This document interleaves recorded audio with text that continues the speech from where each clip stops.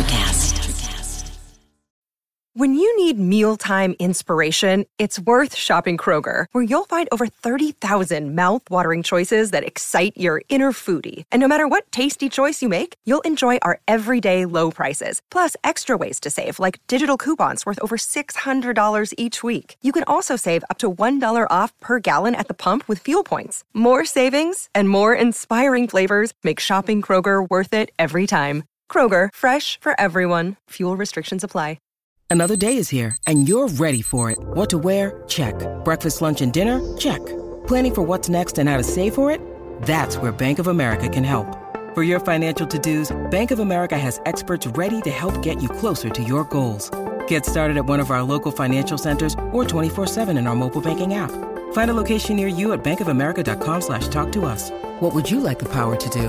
Mobile banking requires downloading the app and is only available for select devices. Message and data rates may apply. Bank of America N.A., member FDIC. Heads People gonna better roll. not make fun of me for this. No, I'm gonna make you a Spotify playlist of Jenny Lewis songs, and because you like people who bring you things, I'm gonna bring you Jenny Lewis. Thanks. I'm gonna make Dahlia Drake mix too for her birthday. I told her she that. would So. be very- She's really looking. I like the She's chorus. really looking forward to it.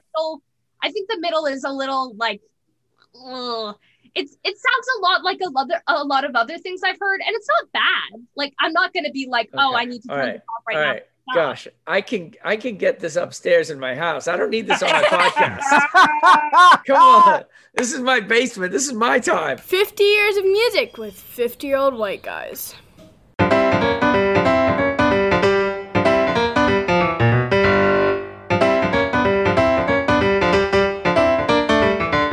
Let's go. Fellas, how are you? Timmy! Let's go. It is 2019. Jeff, how you doing? Hanging in there? Hanging in. Thrilled to be here, taking a break from the gigantic meal of work I've been eating daily for the last couple weeks. It has been has been prodigious on my end, but like I'm that thrilled to be here. All you can eat buffet and that Hill Street Get Blues it, episode. son. Get it all. That has been me all day, every day. Well, dude, you know that the reward for good work is more work. So that's what they've been doing to you for sure. That is lovely. It's time to punt a major responsibility for sure. Get him back. Ben Barton currently in Knoxville, but this week you're flying to Portland? So first we have a special guest for the song portion of the entertainment. My daughter Georgia is going to join us. Come on. And then, this week we're going to visit colleges. We're going out to Portland to see Reed, and then we're going back to New York to see Bard, and then we're flying home all in like 3 days. So it's going to be a lot of fun. What about St. Andrews in Scotland? Just kind of keep going? We really should add that. You and also should. be in Hong Kong and Thailand. We could just keep going. Well, that it's so funny. We're starting off on with geography here because in 2019, Qatar withdraws from OPEC. Do y'all know Qatar, of course? You're saying it with a G sound. That's how you pronounce it? I thought it was Yes, Cutter. No, I'm 75% sure. Okay. Georgia, what do you think? Huh? That's what I'm Perfect. talking about. I Great was told start. not to listen. I was told Let's- not to come in for this part. I'm very scared. Let's all agree that it's not Qatar. Or No, it's Qatar. Yeah. It's Cutter, I think. I learned it was Cutter only it's because Qatar. the only reason I know that is when I was watching the coverage of them killing migrant workers trying to build stadiums for the World Cup. Come on. Everybody was very careful to pronounce it Cutter. Way to kill the vibe. I know, for sure. they- Jeff, Oh, that you're country- taking Tim's thing. Is that why we brought up Cutter? Because they Well, they withdrew from OPEC in 2019 in order to leave them more time to listen to podcasts Yes. because we are the #1 music history podcast in Cutter. Qatar. Well, then stop killing migrant workers when you build stadiums. No, Jeff. Yeah. We have Jeff, we have a pulpit. Jeff, for the purposes of our ratings, we're not here to What comment. are the chances? Wait a minute. The Venn diagram of guys listening to our podcast Yeah. and pro killing migrant workers has It's- got to be very yeah. small. I assume whoever's listening in Qatar is way on board with the Yeah, human rights They like stadium building workers. plan. They like Yes. soccer They like fair wages and fair working conditions. I'm thrilled to know you're out there, Person and Cutter. Well, by the way, Timmy, you sent out the bat signal last podcast, and now our listens are up. You've been amazing. Isn't that amazing? The marketing department is en fuego. They're really great. How do you guys know that listens are up? Is that Tim? Tim is tweeting it out. I'm not tracking it, but Tim is actually tracking it. It's we got these young interns with the guerrilla advertising style. It's really taking off. All right, well, let's get a flavor of 2019. This is where we need our youth correspondent to weigh in. George, you get ready. Let's go. The Grammy winner, Jeff Simons. You usually do the number one song first. That was all queued up. No. Here we go. No, we always do the Grammy winner first. Well, then I'm stupid. Here's the Grammy winner. It's the Grammy winner. Bad Guy by Billie Eilish.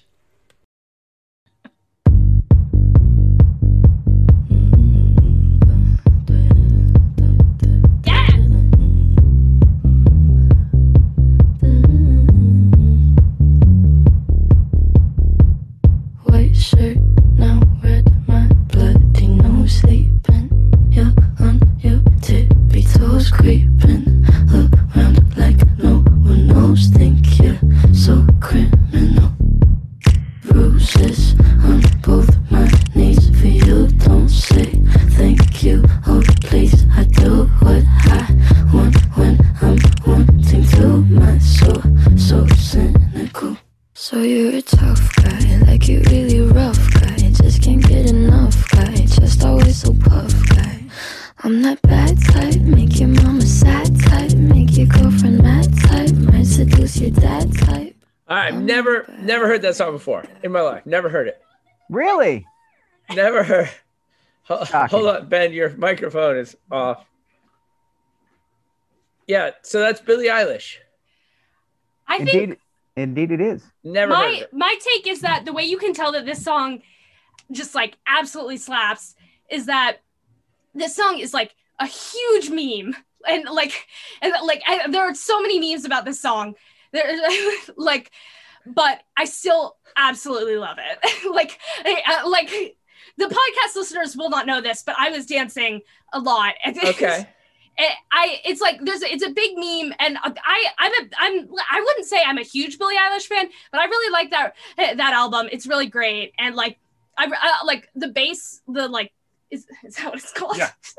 I'm not a good music terms person. No, that was good. But yeah, I love the bass, and I love like the beat, and it's a very good song, and like her like sort of like low growl is just like very Why wasn't Jeff dancing? Jeff, we were all dancing. Where were you? Oh, I was dancing in here. I like that song a lot. That's a good one.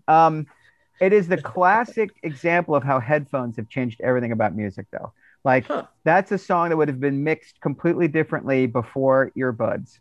Why? That song is mixed to be listening on high quality headphones, like the little breaths that are percussion, the way slaps is the perfect word for it. But like, if you listen to that song through car stereo speakers or in your house, it doesn't have the same impact. It's mixed. You just gotta turn it up, dude. You just gotta turn it up. It falls away into the room in a way that like a mix. Like if you go back and listen to "Since You've Been Gone" by Kelly Clarkson and this song, that's the difference between listening out of headphones and listening in headphones, and it's changed music completely. It's interesting. I mean, this is a song I like 100 times more when I'm wearing headphones because of the way it's mixed.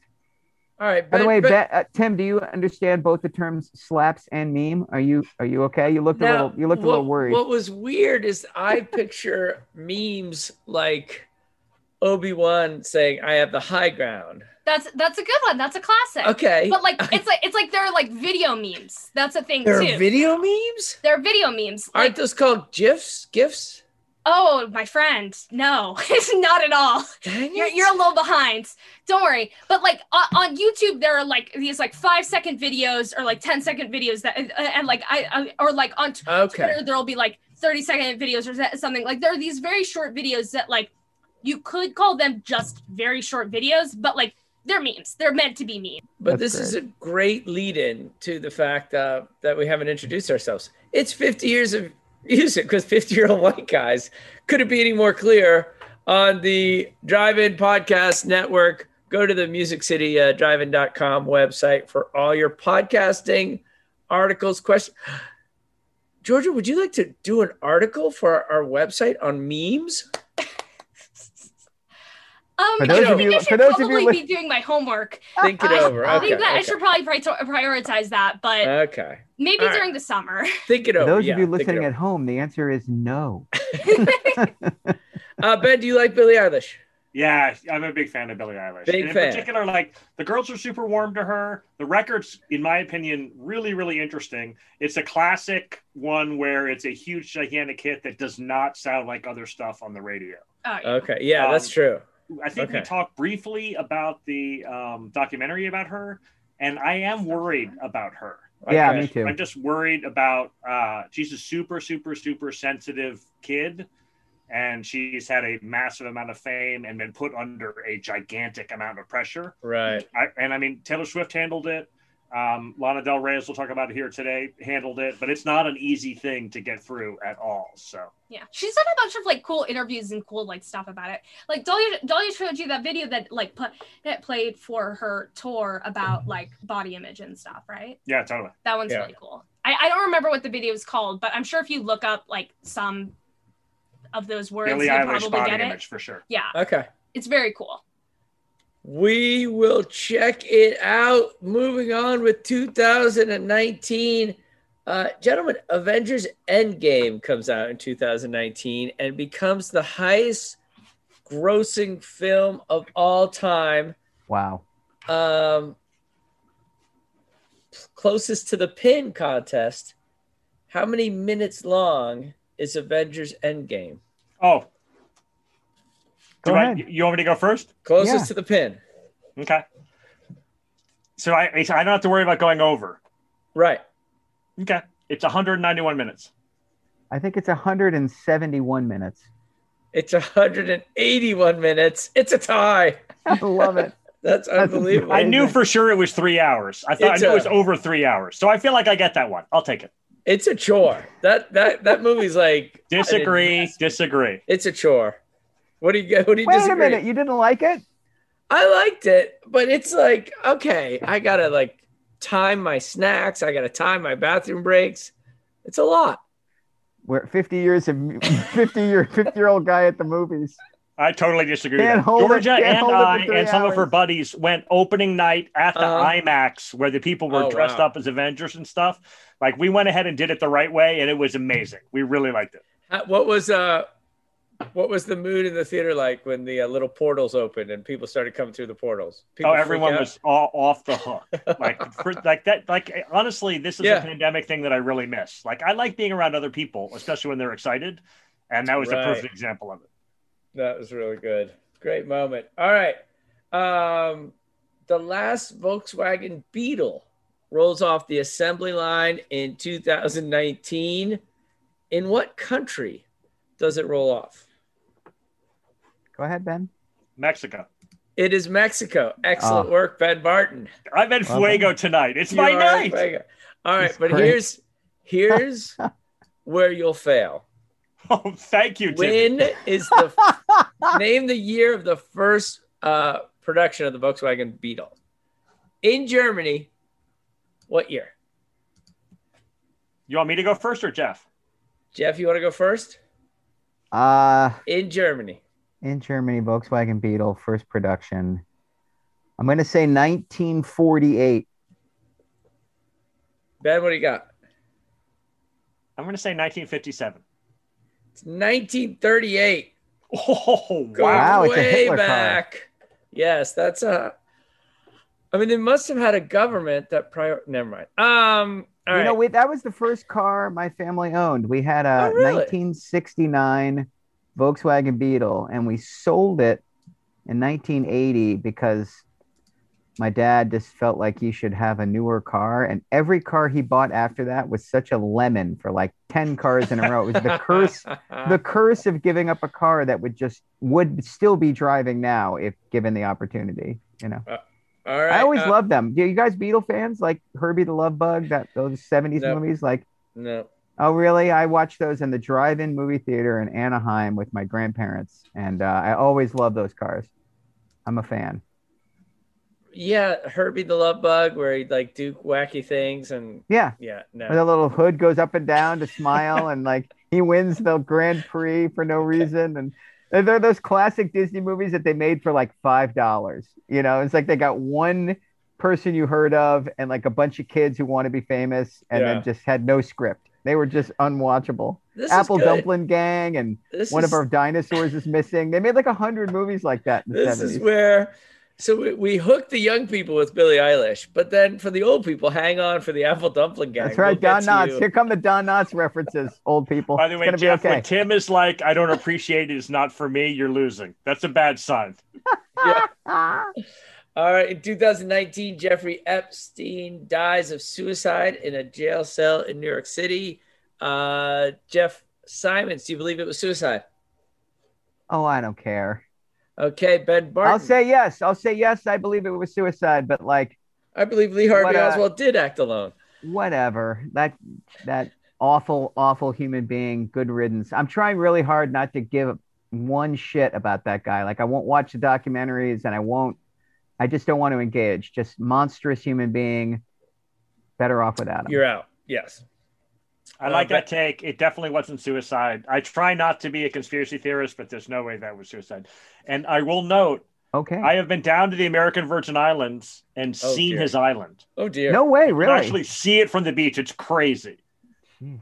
That's unfortunate. Yeah. My son is headed there in 2 months for a marine biology research program. Okay. I think you mean the Virgin Islands. Let's just clarify. He's actually going to the British Virgin Islands, so I'm sure it will be less rapey. All right. Let's talk documentaries. I know that the Fire Festival concert happened in 2017, but the competing documentaries, the Hulu documentary and the Netflix documentary, came out in 2019. Did either of you watch either of the Fire Festival documentaries? Chose not to. I did not either, although I'm aware of the story. But no, I watched neither one. Did you watch both to make a close comparison? Watched the Netflix this past weekend. I recommend it highly. Oh, my God. Oh, really? Okay. It came up in my you should watch this the other night, and I skipped over I recommend it highly, and just the level of stress that you will experience is remarkable. Oh, I don't know if that's the last thing I need. Yeah, actually, you should wait, Jeff Simons. And let's, I'll hold off on the other documentary till we hear the number one hit. It's the number one hit. Old Town Road by Lil Nas X and Billy Ray Cyrus. No more. I got the horses in the back, horse stock is attached. Head is matted black, got the bushes black to match. Riding on a horse, ha, you can whip your Porsche. I been in the valley, you ain't been up off that porch. Now, can't nobody tell me nothing. You can't tell me nothing. Can't nobody tell me nothing. You can't tell me nothing. Riding on a tractor, lean all in my blood. So just to give you some context, Debbie Boone's "You Light Up My Life" was a massive number one hit, and it lasted on the charts for 10 weeks at number one. Very few songs, we got some Boyz II Men, some Mariah Carey, get to 10 weeks, get to 11 weeks. Despacito, 16 weeks at number one. So Jeff, you were talking about like this, what was it, 2.5 billion listens? Yeah. Or something like that for Despacito. Old Town Road was number one in the United States for 19 weeks. Good Lord. That's unbelievable. And in the truest sense of that word, it defies belief. That song was number one for half a year. Holy Are you smokes. Down on Old Town Road? Me, I think Old Town Road is the safety dance of its moment. So I don't begrudge it, but I have nothing to do with it. Like, when I was 13, that "We Can Dance If You Want To," I liked that song for like 6 weeks, and then it deserves to be forgotten. I feel like Old Town Road is that song for that summer. Ben? Yeah, that's a tough one. I don't really care for that song, and I don't really like the rap country combo. I will note that superfan Kevin Brown recommends to us Breland, who's another rap country guy who's playing at Bonnaroo. Right. Oh, is he playing at Bonnaroo? Yeah. Can we call that genre country? I don't know what you want to call it. But I mean, that being said, country. I would never choose to listen to it. It cracks me up. It's super funny. It's not a little bit funny. It's freaking hilarious. Yeah. And the fact that it's, the dedication to the bit where it's the biggest hit of the year and the biggest hit of the decade makes me laugh even harder. I really appreciate that. What was the rap song in the 90s that went cowboy? Was it Kool Moe Dee? No, Kid Rock. Is that? No, there was a Wild West shootout rap video. Oh, Wild West? Yeah, that's it. Who's that? Will Smith. That's Will Smith for sure. That's the Men in Black bullets? 3, right? Tie-in, I think. No, he was in. What was the name of the dumb movie? Wild Wild West. You're right. Oh, that was the movie. It was like it was like Western superhero though, right? They had No, it's Western robots. That's it. There were robots there. I would have loved to have been at that pitch meeting, by the way. They figured out that pitch meeting. They were like, "We have Western robots," and the studio exec was like, "That's a dumb idea." And they're like, "We have Will Smith," and they were like, "That's an awesome idea." Here's some money. I love it. Yeah. I love it. All right, let's move on. I'm gonna figure out that Kool Moe Dee thing. Operation Varsity Blues. Gosh, we're all in education. Did we pay attention to this particular story? Dude, I know people implicated in that. Do you? Yeah. Might we have to cut this portion of the podcast? No, I won't say anything more about that. I mean, not close friends, but acquaintances who no longer live anywhere near the area. Houses went up for sale very suddenly and boom, they're out of town. Yeah. 3 days after that. Yeah. Ben Barton, UT didn't get mixed up in that, correct? No, we're too low rent for that. But it did really hurt my feelings. I couldn't believe how horrible it was. It was just awful. Everything that's bad about America, super bad. What I can't believe is how gullible and just the idea that they wouldn't eventually get caught. I just can't. Oh, right. That part just if you're running a grift like that, you are gonna get caught. It doesn't surprise me at all that it happened. The wider the circle gets, your chances of getting caught increase exponentially. Yeah. But also the thing that really irritates me, I mean, this is the take you guys have. The thing that's particularly noxious about it, this whole side door thing, is almost everybody that used the side door could afford the back door. Yep. Right?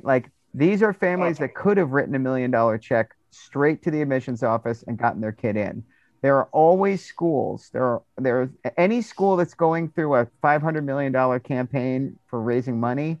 This is the story. I will not name names. But there are definitely colleges, in my experience, working at an independent school where kids apply and the parents call and say, "What will it take?" And the admissions department says it will take a check for $800,000. They write the check for $800,000, and our worst student ends up at an awesome school. That's the back door. The side door is trying to get in for $250 instead of $800. So it's particularly disgusting because you've already bought your space. You've already bought your privilege. And now you want a discount on your unearned privilege through this scumbag. And that's the part that's so American. It's even more American than I will buy my way into a place I haven't earned. It's I will cut a deal into a place that I haven't earned. It's so Trumpian that it's just gross. And the fact that you've got some families that are super liberal in their politics and in their philanthropy caught doing the precise thing they find most noxious about the other side, the irony of it makes a frothy, undrinkable cocktail. That's my 2 cents on it. Yeah, fair.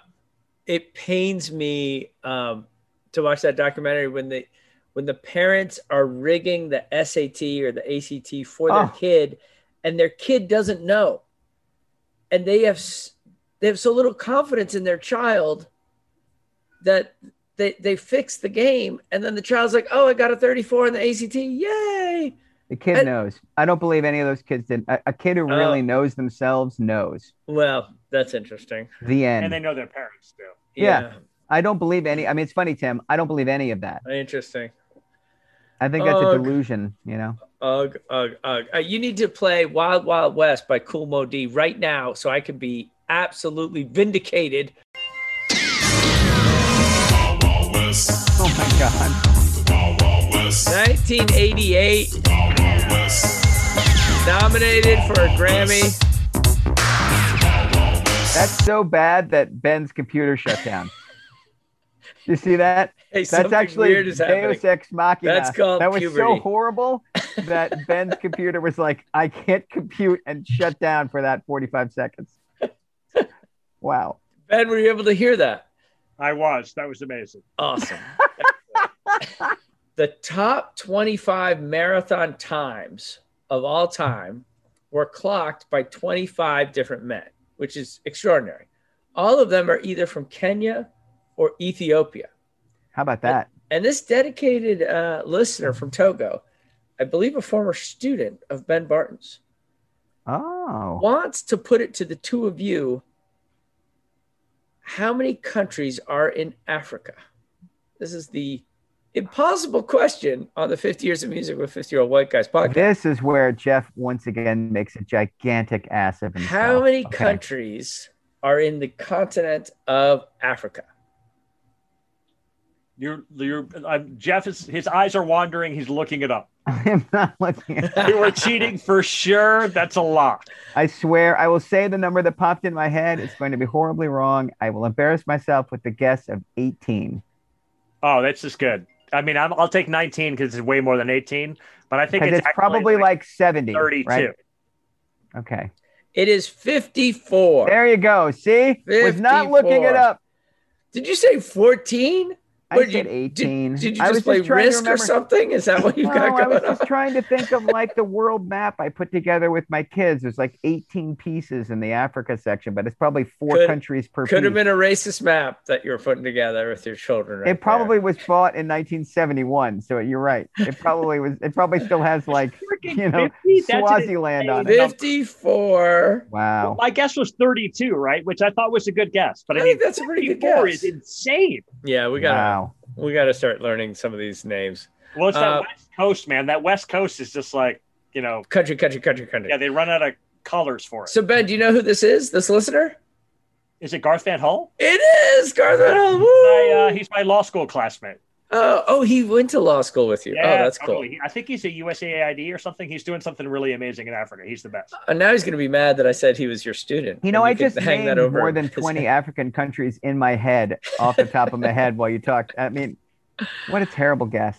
All right. Well, we've got to get on. Oh, my gosh. We've got so much to do. Let's just go right to it. The top 3 concerts of all time for the two of you. And I believe we agreed to no cheating on this, correct? Extra cheating, I think is what you meant. Yes, I have an extra frosting of cheat. Yes. All right, go. Rapid fire, one to the other. Jeff, you start, then go to Ben.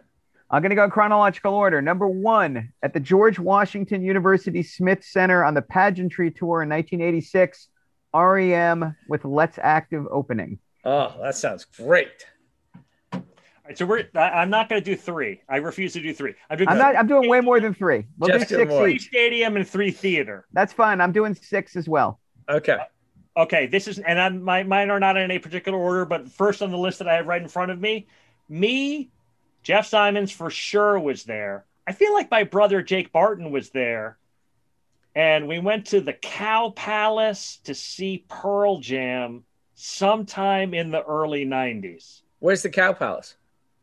It's a really crappy venue in Daly City near San Francisco. Is that right, Jeff? Yeah. Are you remembering this show? Yeah. Go ahead.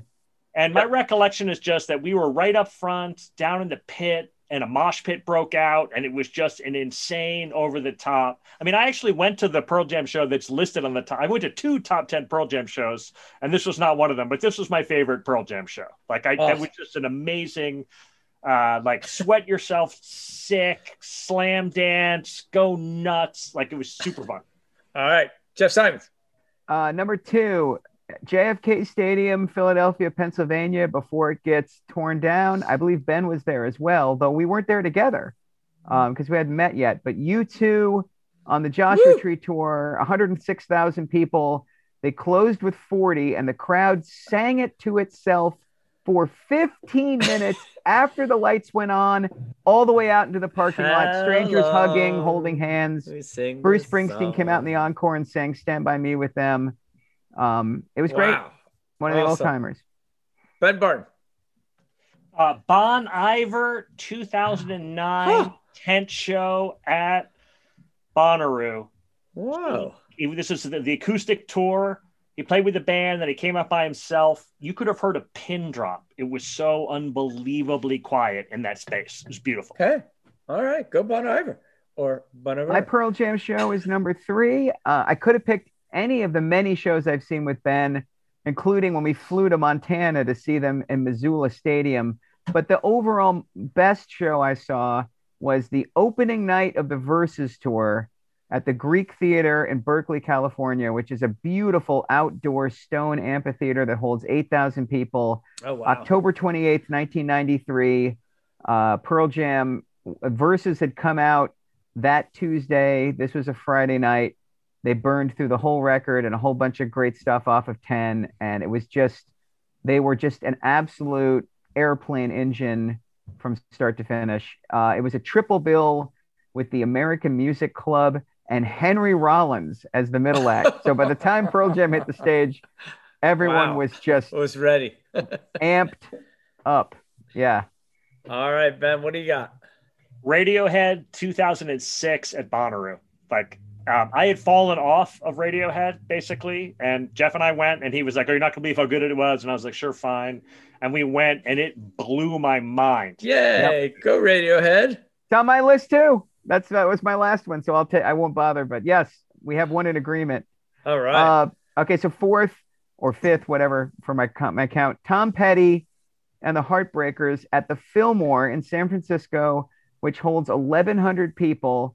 They announced a 5-night residency, which became a 10-night residency, which became a 20-night residency because tickets were selling so fast. And I was when you had to stand in line at Tower Records, and I bought tickets to one show, got back in line, bought tickets to another, got back in line, bought tickets to another, got back in line, and got tickets to the finale. I saw them 4 times out of 20 shows in the run. They played 89 different songs over the 20 nights. There were guests every night. I saw John Lee Hooker. My memory's a little fuzzy, but I might have been there the night Bo Diddley sat in. But, all 4 nights, I was 10 feet away, standing right in front of Mike Campbell. And they played 35 song, 2 hour, 25-minute sets through the entire month of January. So cool. They're talking about releasing the whole thing as a ginormous box set next year. And I hope they do, because I saw Tom Petty 20 times and he was never better than he was in those Fillmore shows. Cool. All right, Ben. Childish Gambino, This Is America tour in Duluth. I talked about that. I'm just going to go through some I talked about already. That was amazing. Yeah. Lizzo, Thursday night, maybe 200 people there at Bonnaroo. Wow. That show was amazing. 2016.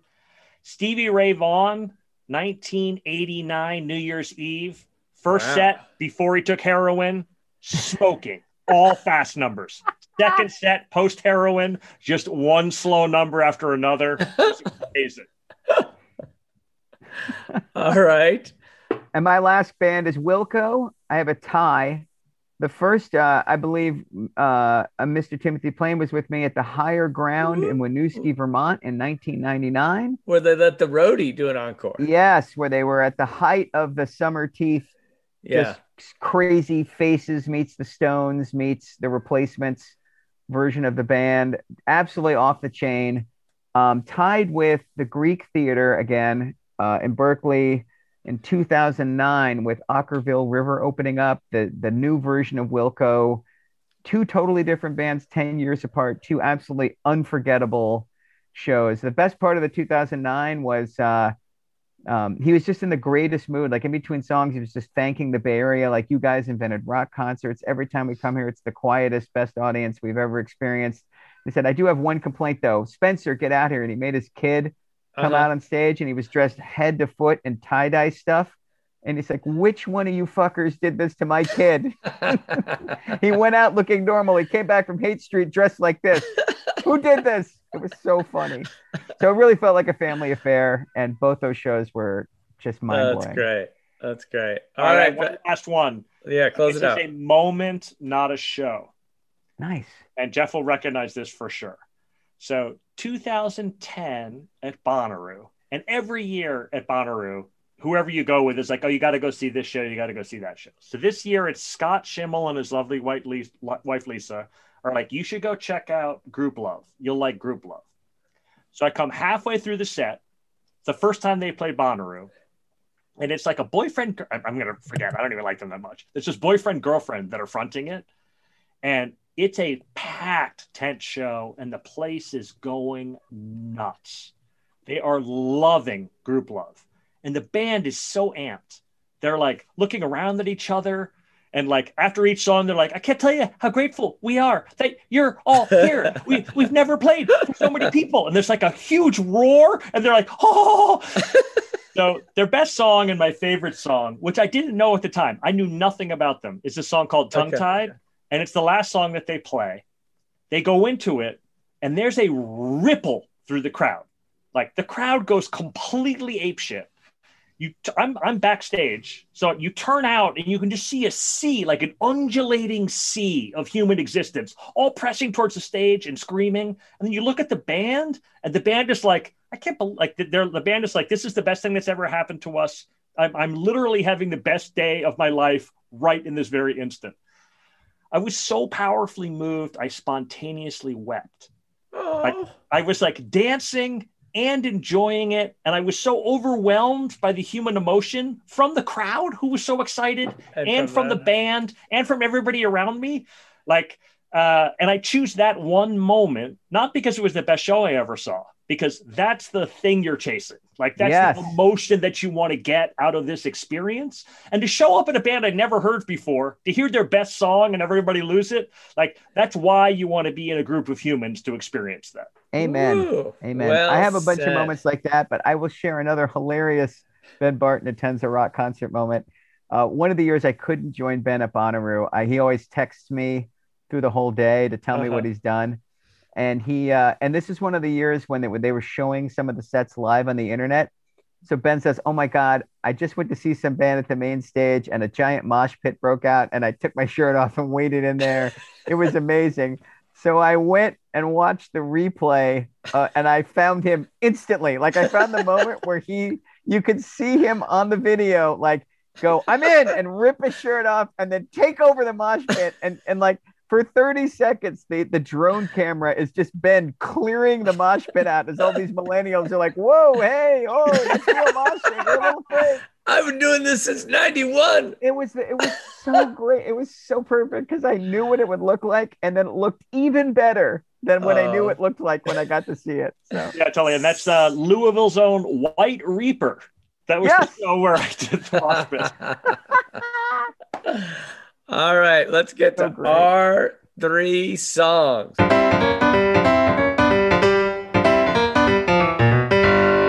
Our 3 songs. Boom. Jeff, I think you go first. I will go first. I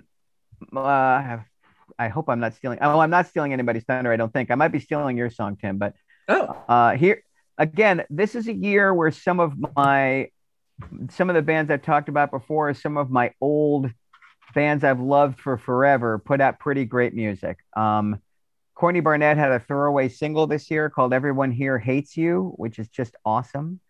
The Who put out their first record of new music in 14 years, and it was good. The first song, All This Music Must Fade, was really good. Bob Mould, who cut his bones in Husker Du and Sugar, put out another solo album in 2019, which has a killer song called What Do You Want Me to Do? And as the 50-year-old white rocker of this trio, I should pick one of those old aging dinosaurs, but I am not teeing myself up to get ridiculed by you all. So I'm going to choose a big hit single from this year that I absolutely love in the same way I love Tightrope by Janelle Monáe, in the same way that I loved Hey Ya. It's just one of those songs where, I don't know, 20 seconds into listening to it, I was like, this better go to number one or there's no justice in the world. It's by Melissa Vivian Jefferson, better known as Lizzo, who Ben has already name-checked. I don't know too much about Lizzo. I know she's from Minneapolis. I know she was a classically trained flautist as a child. So she's got a really high level musical theory and musical performance background, which makes sense considering how musical her stuff is. I have to give Ben all credit. Lizzo was not on my radar at all until Ben started hounding me about her EP that had the song Good as Hell on it. This is one of those Ben recommendations where like 5 seconds in, I just started laughing out loud. I was like, how did I not hear this? It's like why you need friends who love music, because you can't find it all yourself. And so this was a 5-star, gold star Ben Barton find and recommendation. By the time Lizzo makes this record, she's a huge hit. I'm not breaking any new ground here, but every once in a while, you don't want to be the jackass who picks the song of the year by somebody that only makes mixtapes that is only on Bandcamp. And I'm enough of a music nerd that I do that sometimes. So my number one song of 2019 is everybody else's, or it's tied for second. It's Juice by Lizzo, one of the best singles of the decade. Juice by Lizzo. Woo!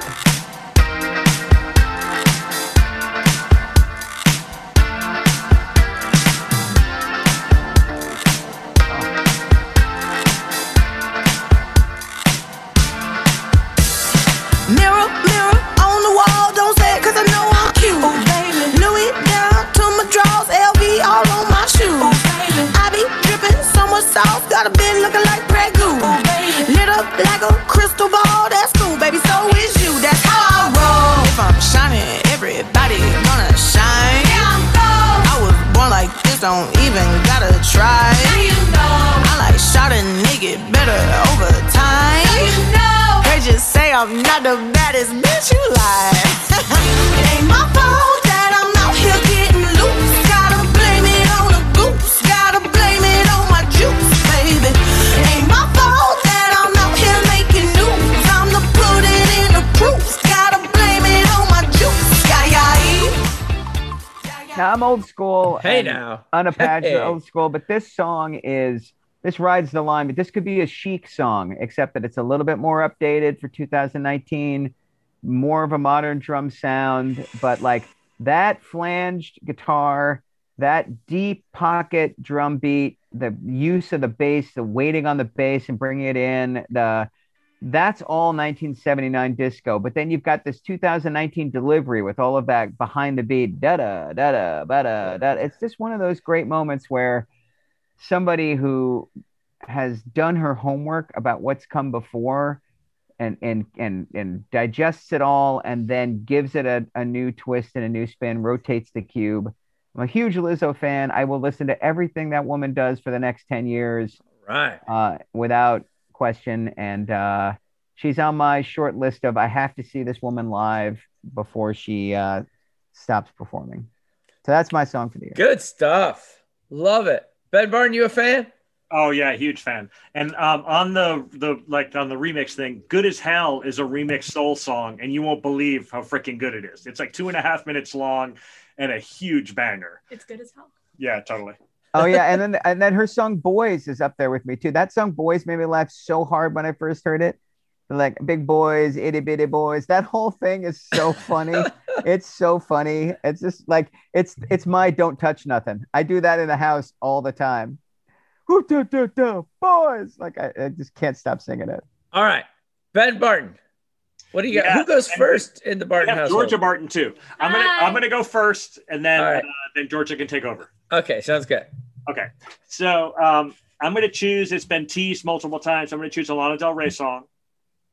And we have Georgia right here. By the way, on the way in, Georgia's listened to the podcast enough where she was like, I'm going to be very happy to listen to your lies in person instead of on tape.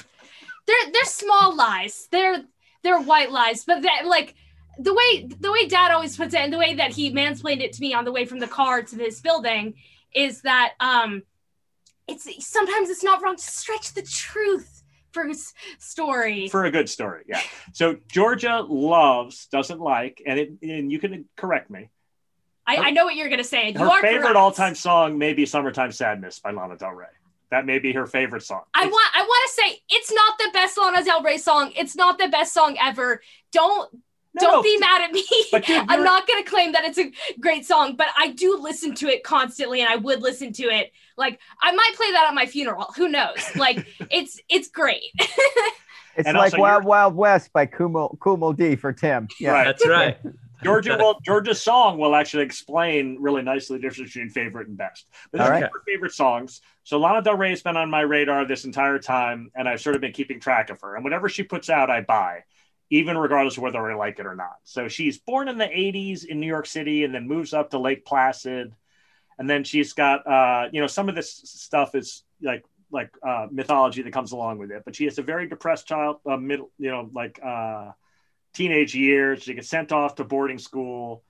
She goes to Fordham and is a metaphysics and philosophy major. And one of the things that's hilarious about her is that she's a little bit of a metaphysics and philosophy major. Like, she's just got a little bit of that going on. While she's in New York, she's working on it. She puts out a self-titled album. Then she gets signed and she puts out Born to Die, and that's got Summertime Sadness on it. And that's a gargantuan, massive worldwide hit, like a top 10 hit in the US, and the record sells the number one hit all over the world. And George and I have had this conversation a bunch of times, and she's here, but I'm not speaking out of school. All of the songs are great. I really, really, really like her songs. The production really varies for me, and the chorus of Summertime Sadness just hurt my feelings so much. Like summertime. I mean, I just really didn't care for that. And so I had a hard time getting into it. That's her first major label record. Her second major label record is Ultraviolets. And if I felt like it, I would make Jeff guess which Guitar Hero she had produce it. And I would have Jeff go through 35 people before he got to Dan Auerbach. Oh, perfect. Of course. Can you believe it? She hires the guy from the Black Keys, who's a notorious a-hole. I mean, I don't know him personally, but he is a notorious a-hole to produce her second record. That's a weird choice. Oh, it's a super weird choice. And the record is actually medium interesting. It's like a guitar first record for a Lana Del Rey record. But again, she's just chosen someone who is not going to channel the things about her that are her strengths. Not the most metaphysical guy in the world. No, for sure. Dude, and actually it's a guitar first record because he was like, you should sound like is the Black me. And she was like, no, I want to sound like me. And he's like, hold on a second. And he's like doing slide guitar and stuff. I can't hear you over the me. Yeah, totally. It's her fifth or sixth record is Norman fucking Rockwell. And that's the 2019 record. And so it's Jack Antonoff. And it's a record that, in my opinion, finally captures, it connects the songwriting to the musicianship, to the sound. And I mean, again, your mileage will vary. It sounds like a record that I like, so that may be problematic. But that being said, it's like a beautiful record, super acoustic. He strips it all the way down. There's a bunch of strings. It's terrific. It's 2019. She's had a really kind of up and down rocky road. So she's been really criticized. She's called like an anti-feminist. She's criticized for being not PC enough. She's criticized for being too PC. She's one of these artists that came up in this Twitter era where I just can't imagine what it must be like to be a person in this era where whatever you do, everyone's on top of you all the time criticizing you. And so it's 2019. And there's a bunch of buzz about the record. And I'm really worried that it's going to be like a big political statement, like a big Trump record or something like that. It's the exact opposite. So, and again, this is all secondhand, but she has a relationship that she gets into, is really happy about, and then breaks up. And she creates a work of art that's just the cradle to grave of this relationship. It starts when they meet. There's a middle part where they're super happy, and then there's an end part where they break up. And the Norman fucking Rockwell is a statement of her about like normality. She's like, I just have this normal heterosexual relationship that makes me happy. And then the end of the record is when they break up and she's sad.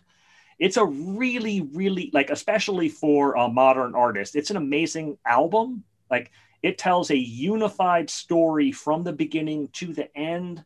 The second song refers to the 14th song, which refers to the 8th song. It builds on themes. Like, we don't do that anymore. No, we don't do that in 2019. The first single I got is called, and I was going to choose this song. It's a late scratch. I was going to choose Venice Bitch, which I've pitched before. I kind of can't believe you didn't choose that one. It's the first single for the stupid record is a 9.5-minute song called Venice Bitch, where the first line of it is, "What if I were fresh out of fucks forever?" That's the beginning of the first single, which, by the way, reflects the record. Yeah. She's like, I'm stripped down. You don't like the songs? Move on. Like, if I'm not for you, she's done trying to please other people on this record. She's doing her own thing, and I love it. Instead, I'm going to choose Mariner's Apartment Complex. Jeff will know, and we'll do this again when we do the album pods. A great album leads with the second song. Yes! Second song is the killer song. You put your best, like, if you have a shitty record, you put your best song first, and you're like, I just hope to ride it out. That's all I want. Or if you don't know what you're doing, you put your best song seventh. Like, why would you do that? The second song announces your presence with authority, and that's what Mariner's Apartment Complex does. Jeff, I'm going to ask you to start at like 31 seconds, because it's a long intro, like, and I apologize. It's a 5-minute song, so I don't want to give you the whole thing. There's like a string intro, a piano intro, and then we get into her singing, and it explains everything about this relationship, what makes her happy about it, what makes her sad about it. Hit me, Jeff. Mariner's Apartment Complex by Lana Del Rey.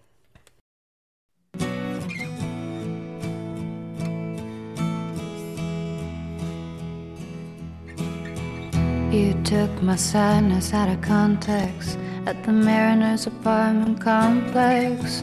I ain't no candle in the wind. I'm the board, the lightning, the thunder, kind of girl who's gonna make you wonder who you are and who you've been. And who I've been is with you on these beaches. Your Venice bitch, your diehard, your weakness. Maybe I could save you from your sins. So kiss the sky and whisper to Jesus. My, you found this, you need this. Take a deep breath, baby, let me in. You lose your way, just take my hand. You're lost at sea, then I'll command your boat to me again. Don't look too far, right where you are, that's where I am. I'm your man.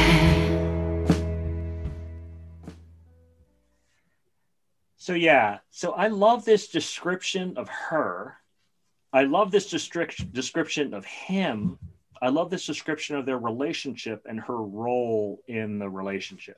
Like, throughout the record, she describes him as immature and a man-child. And at the end, his treatment of her when they break up. Like, again, it's a fictional album, but I'm really mad at this guy. I do not appreciate the way he treated Lana. I would like to speak to him right now. Right, especially because at the beginning here, she's like, she describes herself as the type of person that she is. And then when he's lost at sea, she just has to reach out to him. And then the I'm your man as the chorus to the song. It's just a super interesting gender reversal and the meaning of what that means. I'm your man. Like, she's going to be the person who's going to be strong in the relationship. She's going to pull him along.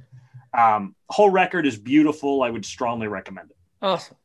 Awesome. If you're going to rank Taylor Swift, Lorde, Lana Del Rey, do you have to do that? I get them confused. Billie Eilish, where's she come in? So for me, the difference. George. Tim, that's embarrassing for you. I just want to say that. That's really embarrassing for you. Welcome to my life. Welcome to my life.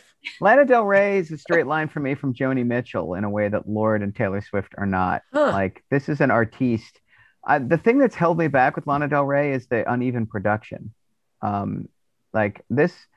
when even in this 30-second clip, I don't love the first half, and then I absolutely love the second half. Like when that band kicks in and it goes to Technicolor and the strings are perfectly in the pocket, it's wonderful. But I do I mean, and I'm still working on it. Like, but Ben is such a huge Lana Del Rey fan that I'm not writing her off, and I own all these records, and I, at least once a month I put one on, and I usually just I'm not a guy who likes 8 slow songs in a row. Like that's a hard sell for me. Right.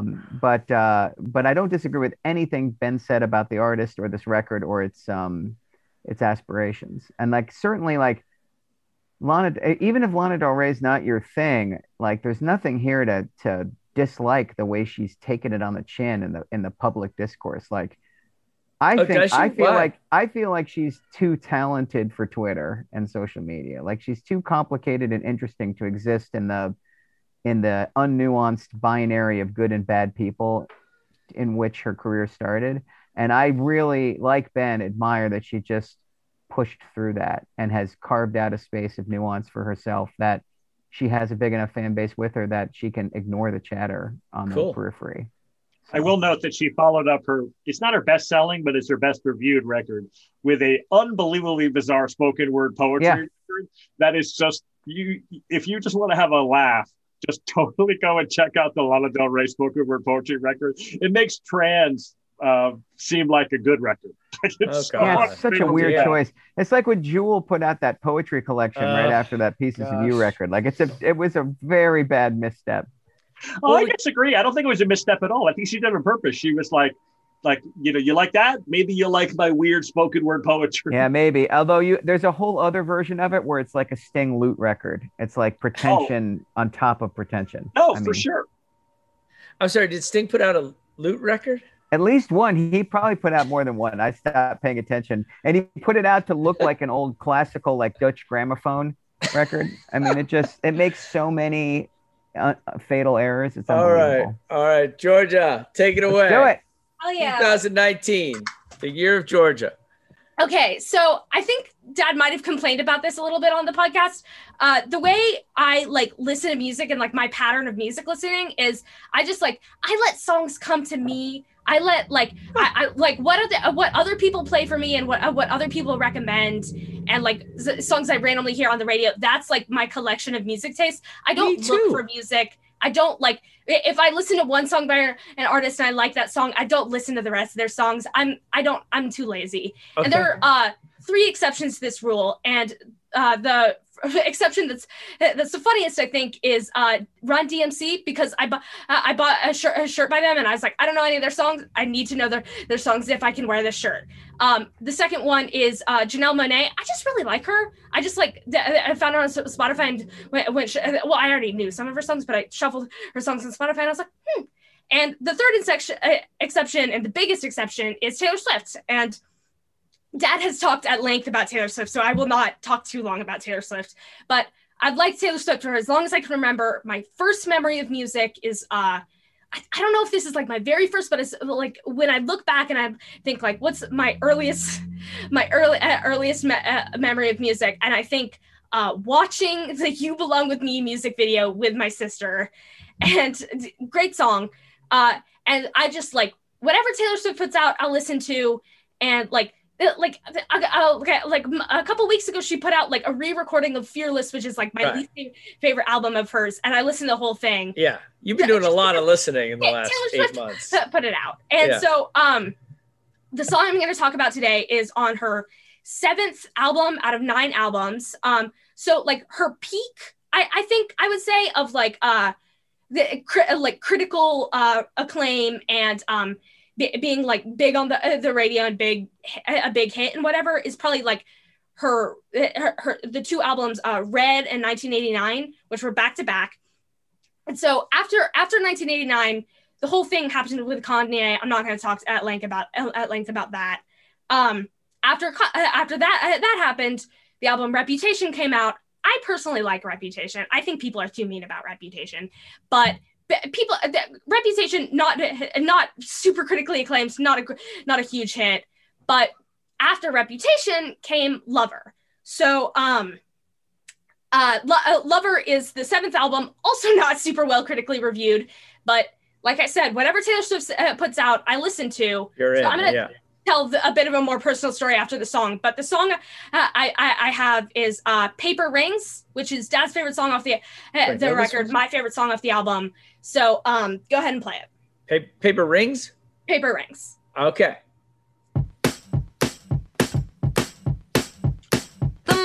High, like your friends were the night that we first met. Went home and tried to stalk you on the internet. Now I've read all of the books beside your bed. The wine is cold, like the shoulder that I gave you in the street. Cat and mouse for a month or 2 or 3. Now I wake up in the night and watch you breathe. Kiss me once cause you know I had a long night. Kiss me twice cause it's gonna be alright. 3 times cause I waited my whole life.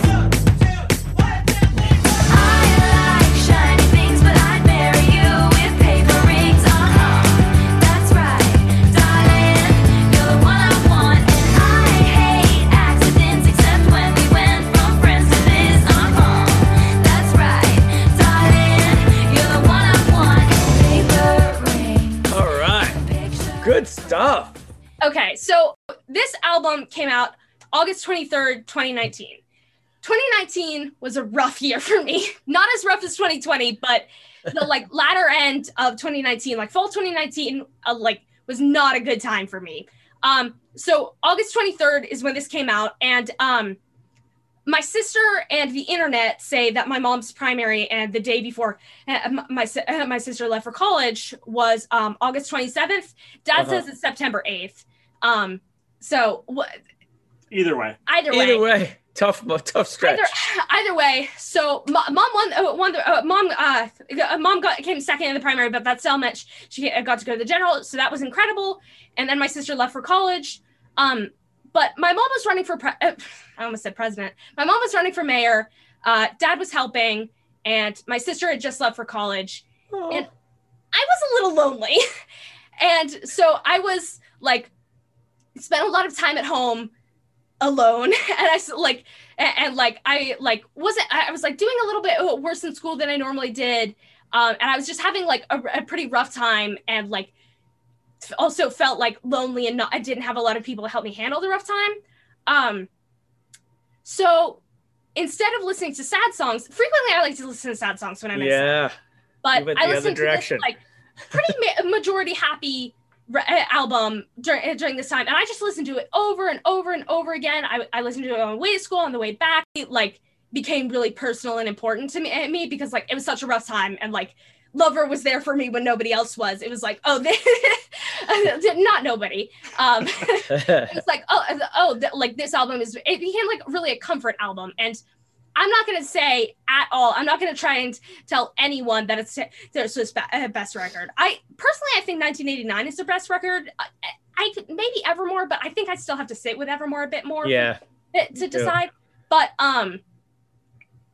Lover's my favorite Taylor Swift album, which is a little embarrassing because it's not her best one. And it's probably lower on the list of her albums. And I recognize that. And anybody who doesn't like Lover, I understand completely. And I'm not going to try and argue with you about that. But it's very personal to me. And it was there for me in a time when I definitely needed it. Yeah. And I really love that album. And I really love this song. And I would definitely recommend listening to the album. Probably skip the first single, which is called Me, but the rest of the songs I either really love or got Stockholm Syndrome for. Yeah. So, I mean, how many girls point to T Swizzle as helping them through stuff? I mean, she's perfect for that. And you go to her sad songs too, and you can kind of totally find someone to identify with and who's speaking your language. And then the happy poppy stuff is just off the hook. So I love, Georgia, first of all, thanks for joining us. Perfect. But you just argued against your approach to music. The reason Ben and I go down the rabbit hole when we hear a great song is we're looking for our favorite, not the best. If you're lucky enough to find a song that knocks you sideways and that artist has written more than one, and it's all there for you, that's just the invitation to find your next favorite, right? Whereas if you rely on what other people tell you and give you, all you'll hear is the best. you'll hear the most popular. You'll hear the ones that will be remembered 20 years from now as the indicative track. And that's what Ben and I are chasing all the time, is to find the Taylor Swift paper rings for the artists that we listen to. But also, I love we've had this argument multiple times on the podcast, the difference between favorite and best. That's exactly it. Thing, it's going to be brutal that way, because, the best thing is when the favorite is the best, is the most popular, but that's not the case every year. No. And I'll just say, speaking to that particular song, I said my favorite Taylor Swift is the up-tempo toe tapper, happy Taylor Swift. Right. And this is the perfect example. It really is. It's such a pop masterpiece. And this is how much I love it. It reminds me of the Cars in the following way. She throws the whole kitchen sink. There's the kitchen sink, and she dumps over the utensils drawer, and then she throws the frying pan in. When she does the 1, 2, 1, 2, 3, 4, it makes me laugh so hard. Yeah. She just finished doing the ho, hey, ho, hey. It's a Ramones song into a romantic song into a car song. It's like, when does it end? And it's not even the single from the record. She's got a half dozen songs that are like this that you haven't heard. She's just an amazing artist, in my opinion.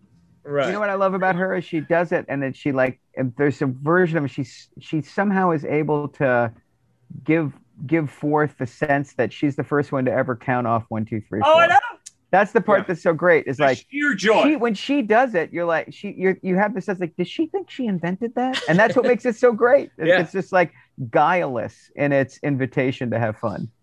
Yep.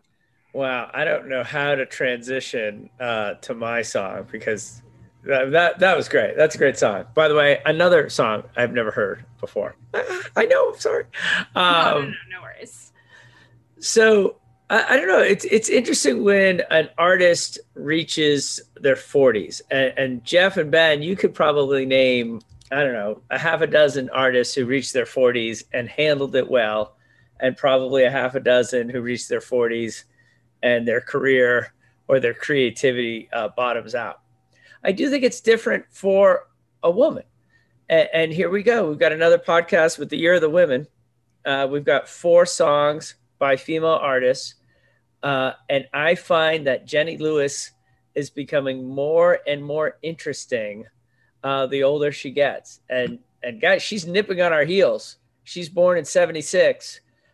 She will be on our podcast before you know it. And she's still cranking out great music. This is the album where she gets Ringo Starr, I think, to play drums on her album. And we're going to go with that first song off of her 2019 album. And that song is Heads Gonna Roll. Heads Gonna Roll by Jenny Lewis.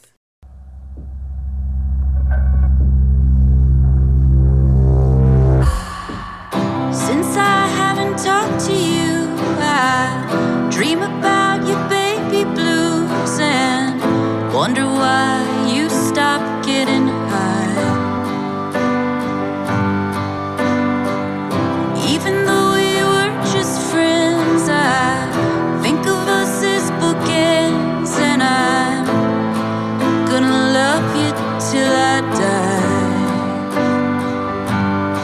And you think you're going to heaven, and that I'm going to hell, and that I'm going to keep on dancing till I hear that ringing bell.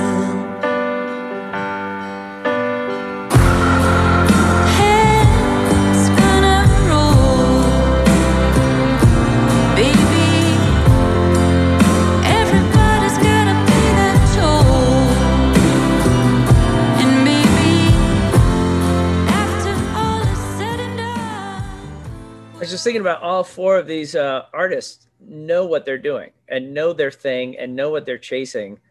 And they don't necessarily need others telling them, oh, your shtick's not working. Like Jenny Lewis has been doing this, 20 plus years. And I love it. Anything she puts out, I'm going to listen to, and I'm going to do a deep dive into. Love this album. Did you guys get this album? Is this your first Jenny Lewis pick, or is this your second? It's my frog. I did the Frog, Rilo Kiley. So the best Jenny Lewis song I've ever heard is a song called Late Bloomer on the record before this one, The Voyager. I think Late Bloomer is the most brilliant unheard song of that last decade. So it's great. I'm It's a big awesome. Jenny Lewis fan as well. Another like sneaky great pick from Tim Plain, who keeps trying to play off that aw shucks. I'm just hanging around, but he keeps landing haymakers. Lizo, is it? Is that what you picked? Lizo? Yes. Anyway, yeah. Ben Martin, what do you think of Jenny Lewis? I'm a fan of Jenny Lewis for sure.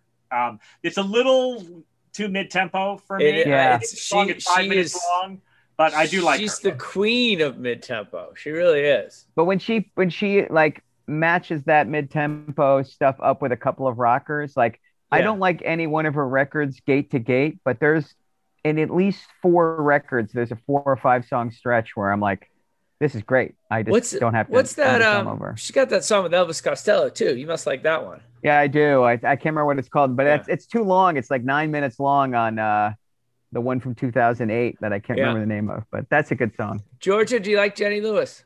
I have never heard of Jenny Lewis before this day. Oh, yeah. You were pointing at me. I'm pointing at you, sister. I think the song sounds okay. I think I like when the chorus starts in and what do you call that? Where it like comes in and it's like, it's not bass, but I don't know what it is. I'm not a music terms person. I don't know the things. I just listen to it and I'm like, oh, that's nice.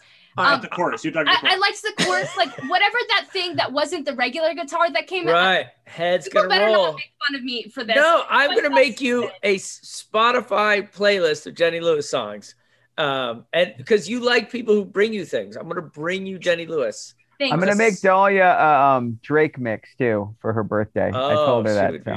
She's really looking. I like the chorus. She's really looking forward to it. I think the middle is a little like. It sounds a lot like a lot of other things I've heard, and it's not bad. Like I'm not gonna be like, oh, I need to turn this off right now. No. Gosh, I can get this upstairs in my house. I don't need this on my podcast. Come on, this is my basement. This is my time. I'm just saying that's too afraid to say. I love it. All right, y'all. We're not getting together this Wednesday because you're going cross country, but maybe like this Friday or Saturday? That sounds great. Hell yeah. Yeah. All right. Okay. You wait. Awesome. Friday it has to be late because I got to drive to the mountains for a mountain biking thing. We'll figure it out. We'll figure it out. Okay. They don't want to listen to this. But don't forget, it's May 5th. We're live. Right? Coming up. All right. Thank you so much. We'll see you all later. Well done. Hey guys, have a great trip. Yeah, have fun, y'all. Bye, y'all. Bye.